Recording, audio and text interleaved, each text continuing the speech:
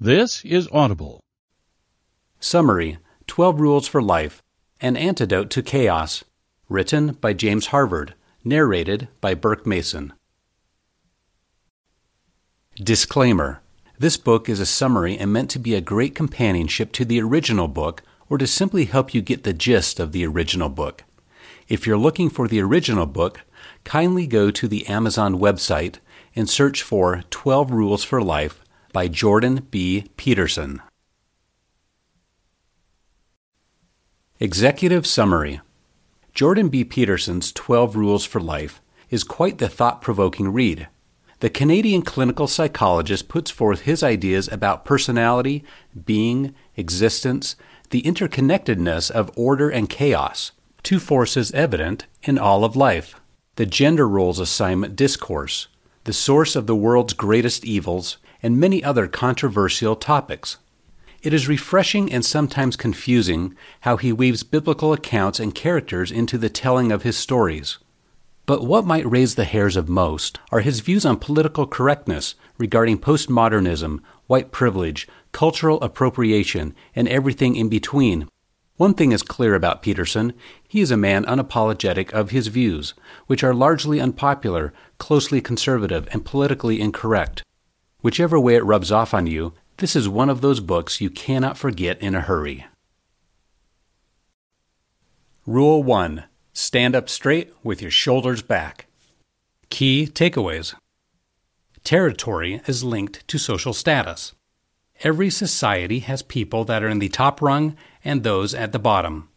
We have the willpower to overcome uncontrollable circumstances and place ourselves in our desired position. A person's posture goes a long way in determining the person's position. Lobsters tell a lot about the realities of human life, how it works. These crustaceans, easily overlooked, are highly territorial beings, and they have a definite structure of status conferral that is quite similar to the world in general. Lobsters live at the bottom of the ocean, where each one carves out its own space or territory. Much like the rest of the world, they have the problem of scarce resources. This leads to a survival of the fittest situation, where two lobsters have to fight over ownership of a territory, one eventually coming out as winner, and the other the loser. The status of either winner or loser goes on to determine the amount and quality of resources available to each, and this in turn dictates the quality of life. This equation is not different from what obtains in the existence of every species. In the event that two lobsters have to fight over one territory, there exists a defensive system programmed into the nervous system of each. They can adopt a particular physical stance that communicates a ready to defend. This mainly involves the opening and raising of their claws. They can also attack their opponent by spraying a liquid from under their eyes. The liquid contains chemicals that send signals about one opponent's size, sex, health, and mood to the other. Depending on the physical and psychological attributes of both lobsters, a basic display of claws or liquid spray is enough to decide the fate of each. But in an instance that the contenders are similar in size, strength, confidence, etc., it degenerates into a full-blown fight, where the loser often ends up damaged for life, or worse, dead. The winner goes on to get the best food, the best protection from danger, all the girls, and basically everything at the top of the ladder. In much the same way, territory matters in the human world as well, and often determines social status, where only a small percentage of the entire population occupies the top rung, financially, intellectually, emotionally, physically, psychologically, etc. A winning lobster usually has a different posture from the loser. The former flexes its appendages, such that it looks taller and more terrifying. The latter assumes a hunched, defeated posture. This posture difference is regulated by two chemicals within the lobster neurons, serotonin and octopamine. Serotonin induces feelings of confidence, while octopamine produces a cringing personality. Interestingly, winning increases production of serotonin, while losing increases secretion of octopamine. In this complex equation, a winner is likely to keep on winning, and a loser is likely to keep on losing. This model is useful in explaining the dynamics of territory and social status in human beings. Every society has people that are in the top rung and those at the bottom. For those who find themselves at the top, they have a healthy dose of self-esteem. Their pick of best mates, the best housing, the best nutrition which reduces chances of falling ill and dying early, the best financial opportunities, and the expertise to maximize the same. The opposite obtains for people of lower status. Belonging to either category oftentimes is not deliberate.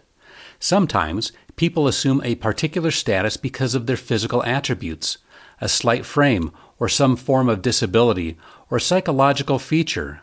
A conviction that any form of anger is morally wrong might make an individual prime target for bullying. The brain works in such a way that secretion of either serotonin or octopamine is regulated by which of the categories a person tilts most towards. And just as with the lobsters, continued expression of specific attributes increase or decrease production of both chemicals.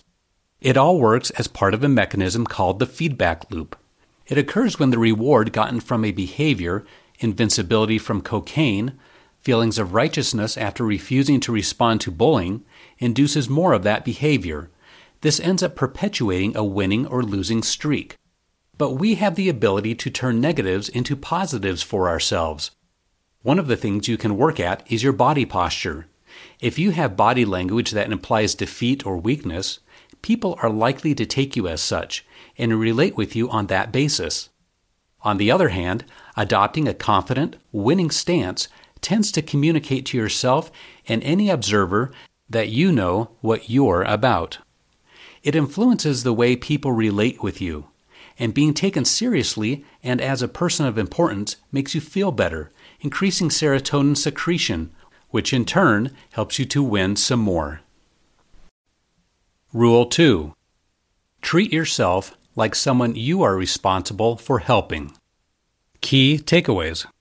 We have an innate tendency to self-loathe, which dates back to the fall of man in the Garden of Eden. Just as somewhere inside us lies the guilt for the actions of our forefathers, we also retain a consciousness of our initial state of innocence and perfection.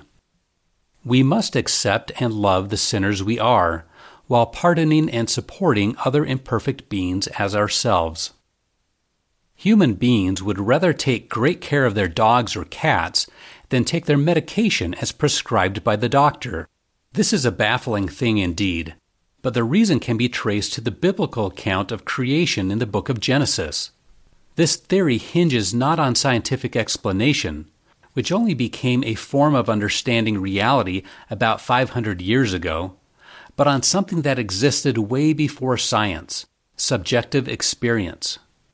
The latter is characterized by the interaction of crucial elements, order, chaos, and the consciousness that regulates between both. Order is simply familiar territory, everything that is considered normal. Buses running on schedule, your kids going to school 5 days a week, tribe, religion, etc. Chaos is everything unfamiliar that breaks into your familiar world, a sudden ailment, assaulting your hitherto perfect body, your spouse cheating on you, a new boss at work, etc. A perpetuation of either order or chaos is not natural for any society, which is why both coexist in our world, and our brains have developed a hypersensitivity towards chaos, producing instant reactions. Tracing it back to our first parents, Adam and Eve, the Genesis account relays how they were created without any form of consciousness, how God gave them a decree not to eat of a particular tree. The serpent, a symbolism for Satan, or evil forces in today's world, however, convinces her that she will become like God if she ate it. She did, and because no conscious woman wants a man without vision, fed some of it to her man. The serpent left out the part that they would only become like God in the sense that they would now know the difference between good and evil. Their inner eyes would be opened. Upon realizing that they were naked, they hid themselves from God, ashamed. This shame and self-contempt is what has been passed down to us in modern times. Unlike animals, who can kill other animals and not be held accountable for their actions because it's their nature, human beings can do bad things with the consciousness that it is bad. We can hurt others just for the sake of hurting them. This ability heightens our self-loathing, which heightens an innate reasoning. Why should I help anyone, myself inclusive, capable of such evil? But just as somewhere inside us lies the guilt for the actions of our forefathers, so do we retain a consciousness of our initial state of innocence and perfection. Just as we take responsibility for our pets, we must begin to take responsibility for ourselves, looking beyond the consciousness of our fallen state and acknowledging the good in us. All around us, there are people who, despite the circumstances, activate their capacity to do good and walk with God again.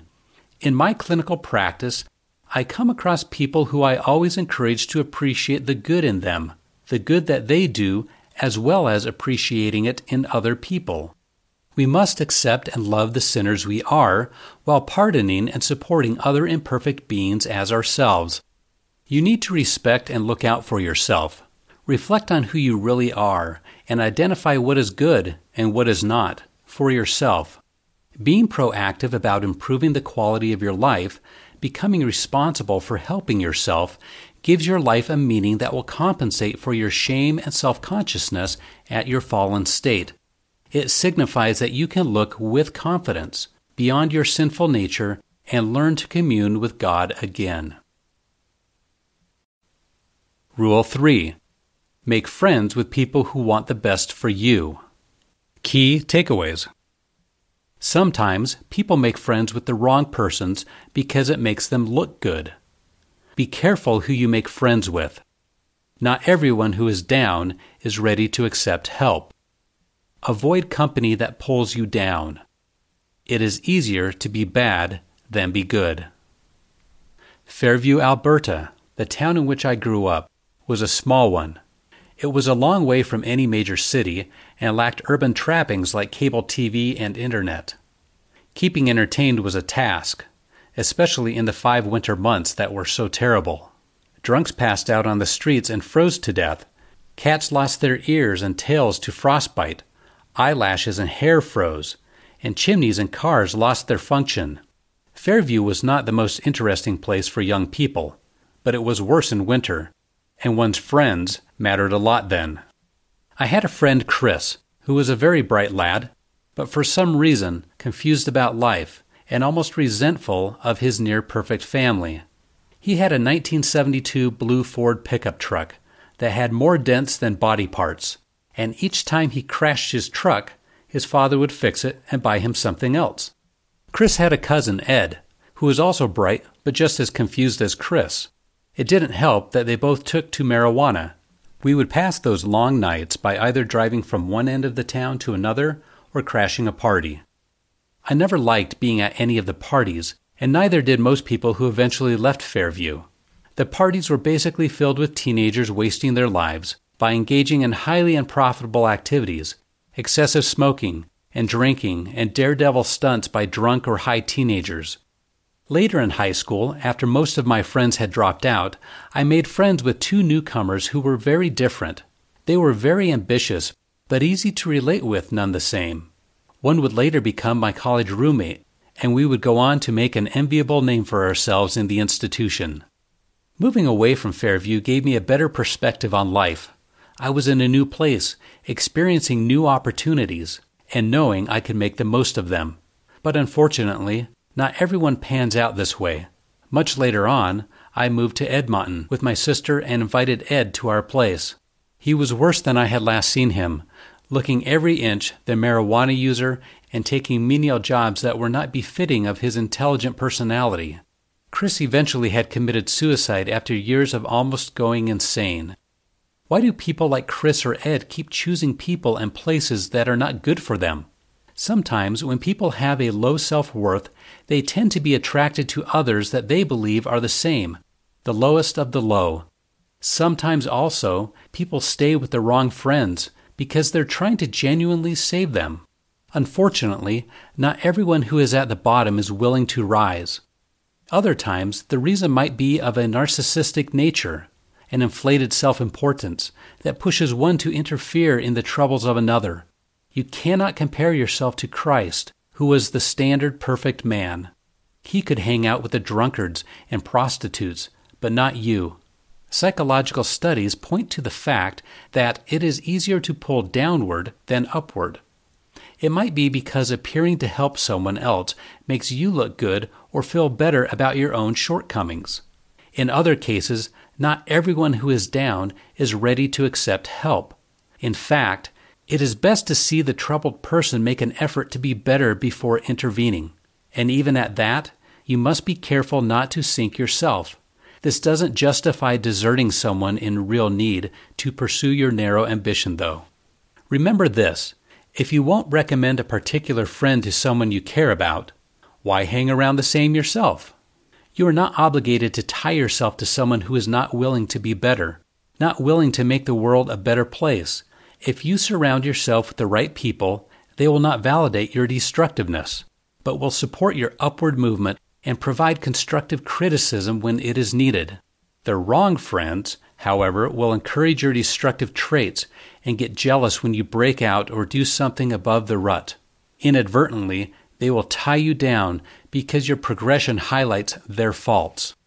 When you dare to break away from the rut and make something meaningful out of yourself, you are indirectly telling them that they are where they are, not because life is so unjust, but because they refuse to rise above the world. Cultivate friendships with those who want the best for you. Rule 4. Compare yourself to who you were yesterday, not to who someone else is today. Key takeaways. It is easier than ever to be aware of others' accomplishments. Remember who you are, so don't compare another's achievements with yours. Do a self-audit, making necessary changes and comparing only your yesterday's results to your today's results. Don't be scared to see beyond your normal scope. The global village in which we live today makes it possible to keep up with the lives, the achievements, of almost every other person on the face of the earth. Our achievements pale in comparison to that of everyone else in the world. You could be enjoying the serotonin-fueled confidence of your accomplishments in 1 minute, and in the next, realize there's someone who does way better. This makes the critical internal voice that resides in each one of us much louder, undermining our efforts. The same voice, although quite necessary for the survival of standards, induces a feeling of worthlessness in one too many people. The first step to stilling this voice is to accept that success and failure are no black or white concepts. First off, there are more than one games at which one can succeed or fail. Lawyer, carpenter, school teacher. You can invent your own game. Consider also that it's unlikely you're playing one game at a time. You might be good at some, average at others, and struggling with the rest. And just the same way, you might be better at some games than another person who is better than you at other games. Ultimately, our lives as adults are more personalized, bearing peculiar situations. We are no longer kids who have yet to undertake much in life, and so look to others as a standard. As human beings, we are always aiming, ever gunning for a better future than our inadequate present. While this attribute helps us to seek new ways of doing things and improve the world, it can also result in chronic agitation and discomfort, an obsessive compulsion to do better. So how do you strike a balance? First off, take an inventory of your life so far. That critical inside voice can help you in doing this, but make sure not to let it run off. Make a list of things you could and would change. Start small. Acknowledge and reward it when you keep to your word on the slightest changes. Do this daily, comparing only your personal, peculiar yesterday to your personal, peculiar today. Stay consistent, and your sight will begin to receive focus, because what you aim at determines what you see. Psychological studies and demonstrations have proven that most of us only see within the scope of what we aim at. There is so much more in the world that we cannot afford to see everything. But then, when we face an obstacle, that restrictiveness can have us in a rut. The good thing also is that there is so much opportunity out there that we're not taking advantage of. Not getting what we want can push us to see outside our limited frame and force us to grow. This is the crux of the matter. What you aim at will determine what the universe makes available to your sight, what you see. In all, remember, you are a peculiar being. None other is like you. So compare yourself only to who you were yesterday, not to what someone else is today. Rule 5. Do not let your children do anything that makes you dislike them. Key takeaways. It is every parent's duty to make their children socially desirable. Children also have innate evil, just as they have innate good. Discipline is a responsibility of parents to children. There must be rules. Use the least amount of force to enforce the rule. Parents must not fail to discipline because they're scared of hatred from the kids. I have seen parents lose their freedom because they couldn't take the time to let their children know what is not okay. They instead micromanage these children, watching obsessively over them to avoid any self-harm as a result of their awful behavior. I have seen women who advocate gender equality display obvious preferential treatment for their sons. Apart from cultural preferences, one possible psychobiological reason for that male preference could be the fact that a male child offers more possibility of a longer lineage, at least in the days before birth control. My clinical clients often come to me with challenges they're experiencing with their children. One particular one has been spending a ridiculous amount of time struggling to put an uncooperative son to bed. Modern trends in attributing who and who are guilty in such situations is alarming. One of such is the erroneous belief, however idealistic, that children can do no wrong, that it is always the parent's fault. Parents are now extremely cautious not to hurt their children's sensitivities and have abandoned their roles as disciplinary agents. But children are human, and every human possesses innate tendencies for good and evil. Primatologist Jane Goodall also established through her work that society and history cannot be blamed exclusively for the evil in man. As such, children cannot be left to their own devices and expected to grow into well-rounded adults.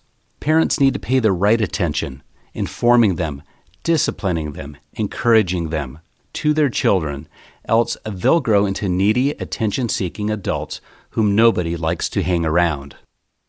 Most parents get it wrong because they want their kids to see them as friends, to like them. But that is not a parent's role. A child will have many friends, but only two parents. It is up to you to train the child such that they will be able to have meaningful interactions with society. For other parents, they'd rather avoid the work involved in disciplining their kids. Discipline them, and when you see a compliance to your discipline, reward such behavior. Part of disciplining is studying your child to know what works best, because every child is unique. Often, today's parents are scared of crossing the line between discipline and punishment. But you can go beyond that barrier by adhering to general principles of discipline. Limit the rules. Use the least force necessary to enforce those rules. Discipline is likely to be more effective when parents come in pairs. Parents should understand their own capacity to be harsh, vengeful, arrogant, resentful, angry, and deceitful, so that they don't damage a child in the name of discipline. Parents must realize it is their responsibility to act as representations for the real world. It's a chaotic world out there, and it's up to parents to prepare their kids, make them socially competent and desirable. Rule 6. Set your house in perfect order before you criticize the world. Key takeaways. Your reaction towards tragedy and suffering is very important. You can either choose to take responsibility for your life or become vengeful, hurting more people in retaliation. Bad things happen when we hold the rules in contempt and let corruption run free. One of the most common reactions we have to deep pain or horror is to question being. and express a total disenchantment with existence. Why must innocent people suffer so terribly? What kind of bloody, horrible planet is this anyway? Truly, the world can seem an unfair place. Regardless of how good or bad we are, it appears we're all doomed to certain fates: sickness, death. Whether you believe these global unpleasant events are God's fault or fate of yours, what matters most is what you do about them, or rather, what you let them do to you. You can choose to be like Karl Panzram, the sexually abused and damaged kid who grew to become one of the most vengeful murderers of the 20th century, or like Alexander Solzhenitsyn, who, while suffering from cancer in a Soviet labor camp, channeled his travails to writing the groundbreaking book that would shatter the facade of communism. There are people who refuse to judge reality or blame God when bad things happen. Take the biblical record of the Hebrew children, for example. God made a covenant with them. He chose them and blessed them. They prospered. Then they began to forget their end of the bargain. Corruption prevailed. They grew complacent with their rules, and the attendant result was God smiting them. And this is exactly what happens. We grow complacent with their rules, and then complain when the results hit. In the same way, the New Orleans hurricane could have been prevented if the Flood Control Act of 1965 was judiciously carried out. Yes, a hurricane is an act of God, but failure to do the needful on our part is sin. And even the Bible says the wages of sin is death. If we decide to heap all the blame for our suffering on being or God, we tend to sink faster in the mire of bitterness and thirst for retaliation. If you notice your mind is becoming poisoned as a result of your suffering, pause to ask yourself, have I cleaned up my life? Have I set my house in order before attempting to fit the world into a box? Is there anything you know you can do right now to make things better?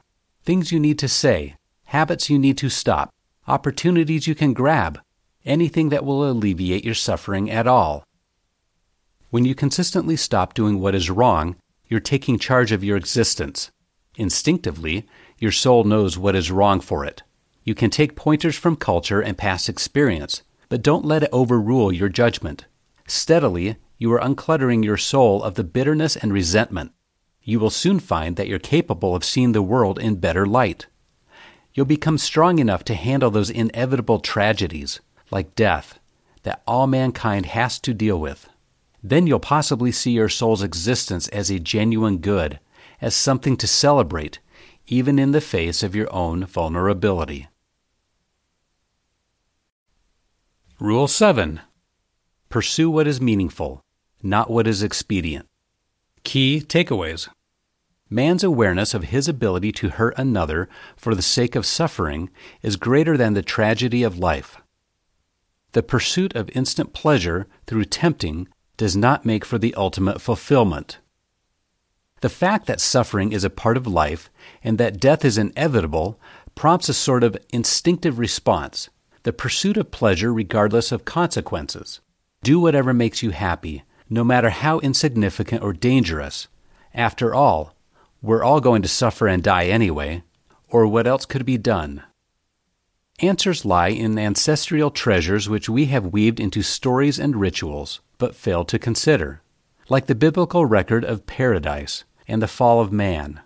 Following the disobedience to God and consequent fall from perfection, the idea of sacrifice came into play, with our forefathers, as with Cain and Abel struggling, hoping to gain God's favor and appease his wrath. Sacrifice entails giving up something now for something better in the future. Delayed gratification. It is work. Small sacrifices can solve small, simple problems, but larger sacrifices will be required to guarantee a solution of larger consequence down the line in the future. The Cain and Abel story also imply that not all sacrifices are of equal quality, and that some of seemingly high quality are not rewarded with a better future, and it's not clear why. Over the years, with carefully observed patterns, man has come to realize that delaying our pleasure can be rewarding. But then, as in the case of biblical Abraham, it would seem God revels in asking for the very best. That was baffling. Why did he keep asking for more? This can be a useful analogy in understanding how life works. Sometimes, when we want a better situation, we need to sacrifice some more, possibly what we love best. We need to be able to let go. But what exactly is the ultimate sacrifice? It is depicted by God's sacrifice of Christ Jesus, His Son. It is the sacrifice of self and child. An ancient Greek philosopher, Socrates, also exemplified this when he, facing execution, willingly gave up his life. He accepted the inevitability of man's end, and recounting that he had lived a meaningful life, did not despair to depart the world. We learn from his existence that, if you abide truthfully and courageously by the highest of ideals, you will be provided with more security and strength than will be offered by any short-sighted concentration on your own safety. If you live properly, fully, you can discover meaning so profound that it protects you even from the fear of death. But tragedy is not the only thing that makes us suffer. Our self-consciousness, thanks to Adam and Eve, has made us acutely aware of our capacity for evil. We know when we can hurt another just for the sake of hurting, and when our sacrifices don't produce the desired results, as with Cain and Abel, we can take it out on those whose sacrifices do. Evil generally multiplies the suffering of man on earth, and elicits more of that expedient, immediate pleasure kind of reaction. The kind of sacrifice that is required to overcome evil is a question that has been pondered in the Christian sphere and elsewhere for centuries. If the worst sin is the act of inflicting torment on others just for the sake of it, then it figures that consciously alleviating unnecessary pain and suffering is good. You cannot do this by being expedient. There is no sacrifice in expediency. To have meaning and to follow it is the ultimate sacrifice. Meaning is the way, the path of life more abundant, the place you live when you are guided by love and speaking truth, and when nothing you want or could possibly want takes any precedence over precisely that. Rule 8. Tell the truth, or, at least, don't lie. Key takeaways. A lie can get you what you want now, but it is only temporary. Lies and deceit are at the bottom of everything that ails man. Speaking and living your truth sets you free. While training to become a clinical psychologist, I once encountered a schizophrenic woman at Montreal's Douglas Hospital. She had asked my colleague if she could join our group, and when my colleague asked what she should say, trying to avoid hurting the patient's feelings, I simply told her the truth, that we were training to be psychologists and so she couldn't join our group. Earlier on, I had become aware of my tendency to speak untruths in the bid to get something, and I had taken conscious efforts to speak truth always, or at least not tell a lie. This came in handy when I had a paranoid patient, as well as with my alcoholic landlord who kept trying to sell me things to fuel his habit. The truth is usually not the easy way out. It is possible to manipulate situations with words to get what you want, to live a life lie. One of the dangers here is that when you speak the lie often enough, you start to believe it, patterning your life after something untrue and unlikely to happen. The end is always nothing short of a disaster. Another dangerous perspective of the life lie is avoidance. Choosing to remain safe and telling yourself everything is perfect stunts self-realization and results in an incomplete being. Living a lie is deliberately closing your eyes to the truth, no matter how unpleasant. The more the lies, the more difficult it is to adjust to the truth when it comes, because eventually it will catch up with you.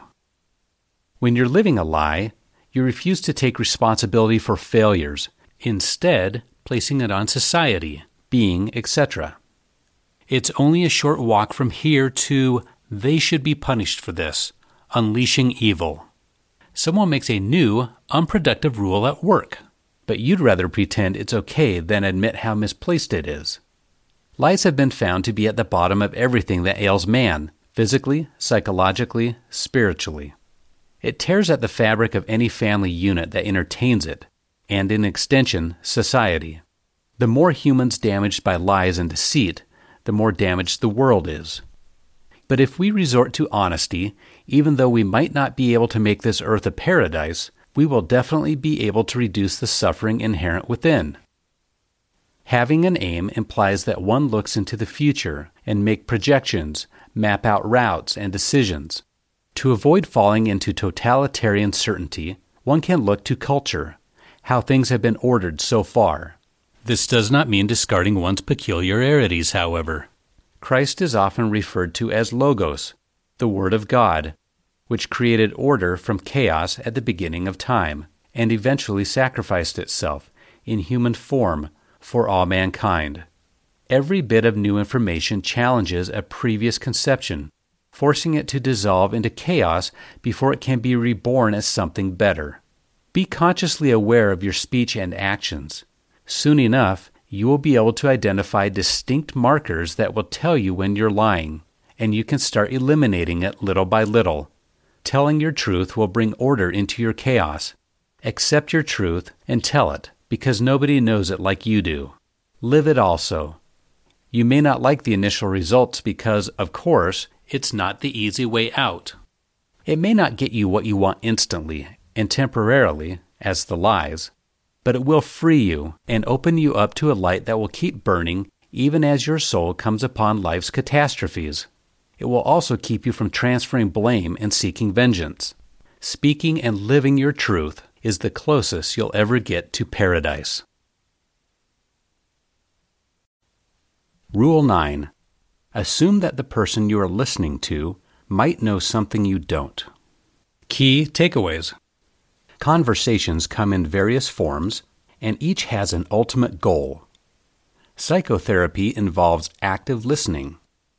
People talk to organize their thoughts and find meaning amidst their chaotic experiences. The highest form of conversation is one in which all participants are open to learning from one another. Psychotherapy, unlike advice, is sincere conversation listening more than talking. I have learned very surprising things from my clinical patients by really listening to them. In fact, some reveal their diagnosis and treatment if you listen well enough. I once had a client who thought she had been raped a couple of times. Instead of suggesting plausible explanations and creating theories from all of the information she'd given me concerning the incidents, I chose to listen. I listen because talking is how people usually think. Thinking, in the real sense of the word, involves conversation between two or more of yourself. It involves creating avatars of yourself in a fictional world to dissect issues. But the process is quite emotionally excruciating and physiologically challenging that people would rather talk. When people talk to a listening person, they get the effect of interacting with common humanity. The listening person does this by not talking and giving the speaker free rein to talk to themselves. As much as it is important to give people their space to talk, you must be careful not to appear detached. Participate with the subtlest of cues to communicate that you're part of the psychotherapeutic process. Bottom line, you both tell each other the truth. You both listen. But listening is never as easy as it seems, and a lot of people don't get it. Carl Rogers suggests taking time to summarize what the other person has said, and only if that person agrees with your summary is it valid. The first obvious advantage to this is that you're sure you really understand what the person is saying, and not just projecting your own meaning. Also, it puts the narrated experience more compactly, such that the client grasps a better understanding of the events. The result is that such a client sees more clearly, identifies where he made mistakes, and what to do to correct and or avoid the same next time. Lastly, this approach makes it very unlikely that you'll raise irrelevant, straw-man arguments against a person's narrated experience. Sometimes, talking is not for the sake of thinking, and listening is not considered in a conversation. Usually, such conversations, of different variants, involve one person trying to enthrone his or her ideas as supreme and claim the top position. Political and economic conversations usually follow this pattern, with each speaker trying to assert the dominance of his side without bothering to listen to the others. In a true listening conversation, the speaker is allowed to let it all out, organize all the chaos in his or her mind by putting them into words, not minding the straying every now and then. These conversations sometimes result in conflict between men and women, because both sexes are typically focused on different things. While men tend to emphasize fixing things, women are more concerned with verbalizing the problem correctly. If both sides can see the other person's position is valid and useful, then much headway can be made. Other conversational types include lectures where a speaker speaks to people that mostly respond nonverbally, and witty exchanges, which is more common among people who share close bonds, and the goal is usually to be the most entertaining speaker of the lot. Another form of conversation is one in which all the parties involved are participating. Mutual exploration is the foundation as parties listen for the sake of knowing, learning, considering the unknown, chaos, while living in the known, order. The ultimate goal here is not to dominate, convince, oppress, or entertain. As such, each speaker listens to and respects the personal learnings of the others. You cannot achieve this type of conversation if you're comfortable with living in your lie, resistant to change. In the end, wisdom is not resident in the knowledge you already possess, but in your continual search for more. To attain this height, always assume that everyone you're speaking with has new knowledge from which you can be informed. Rule 10. Be precise in your speech. Key takeaways. We typically do not perceive beyond the context of our immediate realities. The existence of chaos elicits discomfort in our lives. It is important not to ignore chaotic realities in a bid to avoid discomfort. Ignored chaotic situations will eventually pile up and return with a propensity to crush. Articulate any existing chaos and map out a precise solution. Use precise language. We see things in context of their use, their value. In this way, we don't just see a floor as what it is. We perceive it as something to walk on. We see rocks because we can throw them. We see chairs to sit on them. In this way, we see everything in the world through the lens of our precise, often narrow purpose. Take our laptops, for example. It goes beyond the black box we can see. In fact, what makes it functional is an interconnectedness between it and other parts housed within. Once those parts become non-existent, our laptops become little more than museum relics. We don't see the world in things and objects. We are wired to see everything within it as something to utilize, something to assist us in achieving our aim. Like when we see other human beings, we don't see the complex system of organs, cells, and molecules within them. We don't see their interconnectedness with family and friends. All these things combine to make them who they really are, but we do not see all that. We only see that we need to communicate with the particular person and only at that particular time. This singleness, precision of our aim is what keeps us from getting lost in the world's largeness. We have the ability to extend our personal boundaries to conform to the different situations we find ourselves.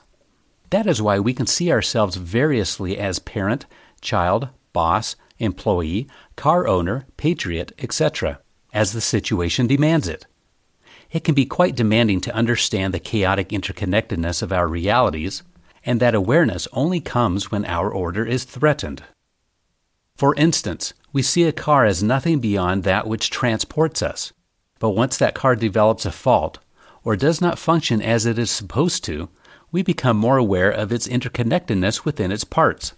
All of those things which were a part of the world's reality, but excluded from our precise reality, would now find their way into our perceptual frame. The absence of precision, in essence, brings chaos. When things fall apart, we lose sight of the order and gain sight of the chaos. We are thrown into a state of emergency by what we did not expect. Oftentimes, however, the chaos that finally got our attention has been preceded by signs, mini chaos that we preferred not to be articulate or precise about because it would mean admitting a less than perfect situation. So, when we are hit by the rubbish heap that we've let pile up, we give in to ancient reflexive responses. But the prevention can still be the cure. All parties involved must be ready to stop living a lie, articulate the existing chaos, and map out a precise solution. Avoiding our chaos only perpetuates, and sometimes increases, that chaos. If you shy away from confronting unexpected realities head-on, reality itself becomes increasingly chaotic. Your language matters a lot. Stop lying to yourself and to others. Exercise caution with your words, what you say about the actions you've taken, the decisions you're making, and where you're headed. It is possible to reorganize the chaotic past by reducing it, using precise language to its essence. It is precision that gives you a clear perception of your situation, making it possible to create a new order from that chaos. Rule 11. Do not bother children when they are skateboarding. Key takeaways. There can be no real growth without risks, and anything that says otherwise is anti-human. Human beings are wired with a thrill for danger. We don't want danger enough to destroy us, but we welcome, some more than others, danger to challenge us. When human beings overprotected and kept too safe, we begin to look out for ways to make things dangerous, because when we succeed in spite of danger, we feel accomplished and competent.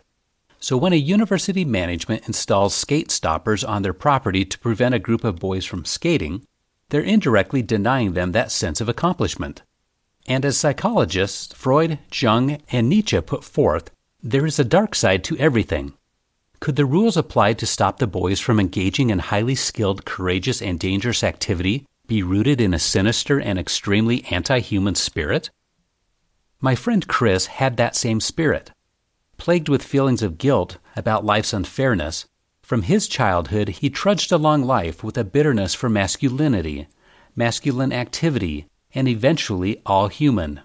He turned his back on education or any form of ambition and engaged in self-destructive activities. His soul darkened with each passing day, and eventually, at the sight of what looked like his life was going to be meaningful, he committed suicide. He probably did not think he deserved any form of good coming his way. Humans are a very peculiar species. Aside from the fact that they have no equal, they do not appear to have any limits. Feats that were termed impossible many years back have become common activity today. But there are members of this race who have appointed themselves judges and proceed to mete out judgment.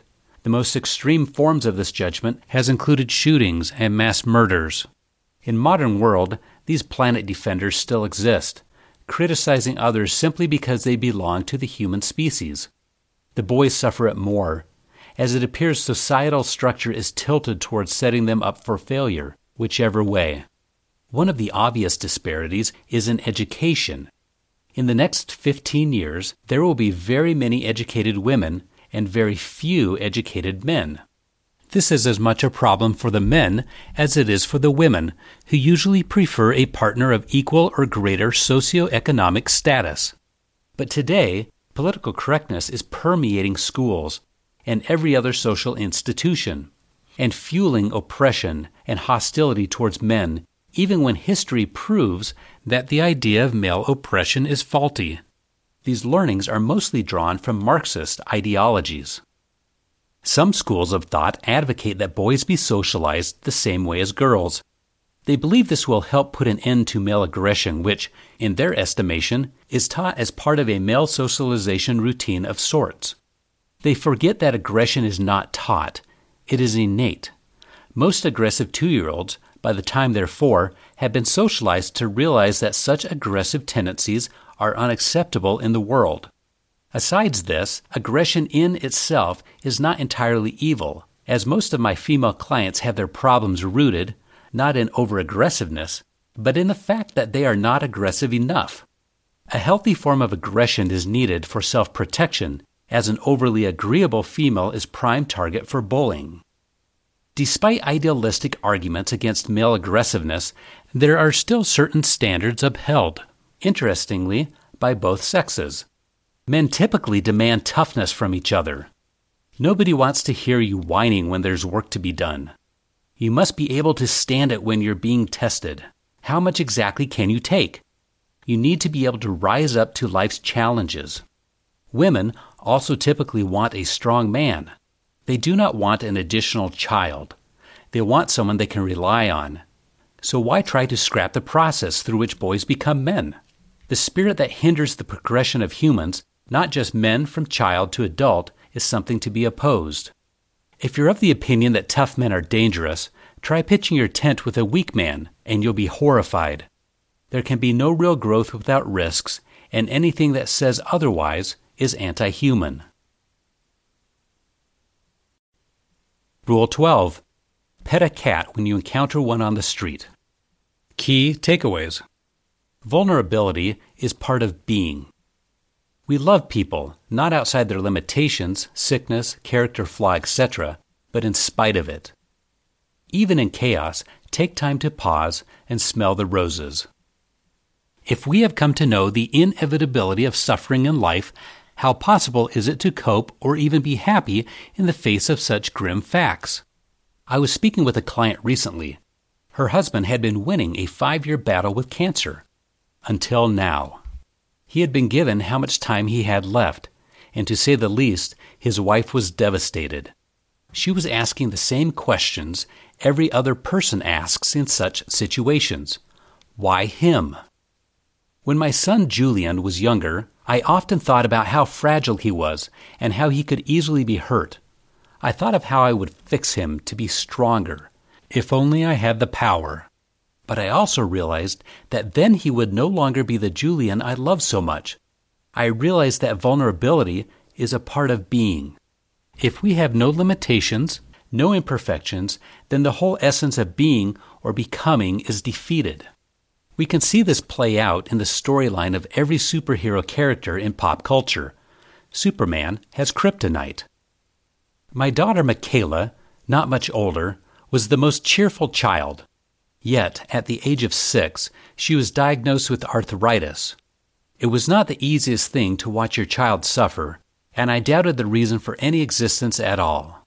This line of thought, quite instinctive, when acted upon, becomes the underlying principle for suicides and genocides. Awareness of the limitations inherent in existence will not make the suffering go away, but it will help us notice that we love people, not outside their limitations, sickness, character flaw, etc., but in spite of it. Because after all, we cannot separate one from the other. More importantly, this awareness can only prove useful in moments of pain and suffering, if the people involved can see the good in existence. Faith in being propels you to make the best of your chaos, as we learned while dealing with our daughter Michaela's arthritis. Set aside time every day to talk and think about the chaotic situation and how it should be managed every day. Save your strength. Refuse to be overwhelmed by worries. Don't think about the situation close to bedtime. You need all the sleep you can get during such periods. Stay positive. As much as you can, keep a sunny disposition. The ability to see the good in existence matters a lot. If people lose that basic faith in being, in humanity, then they are truly lost. Like cats, which are typically not social, but might once in a while let you pet them or play around with your dog, there is some light to be seen even in the darkest situations. While going through the pain and suffering attendant of being, take the time to be aware of life's sunny rays. A little girl dancing on the street, good coffee in a cafe with great customer service. Steal some time amidst the chaos to do something ridiculous that can make you forget temporarily the horrors of existence. You may not normally be drawn to pet a cat, but when you encounter one, please do. This has been Summary 12 Rules for Life, An Antidote to Chaos, written by James Harvard, narrated by Burke Mason, copyright 2018 by James Harvard. Production copyright 2018 by James Harvard. Audible hopes you have enjoyed this program.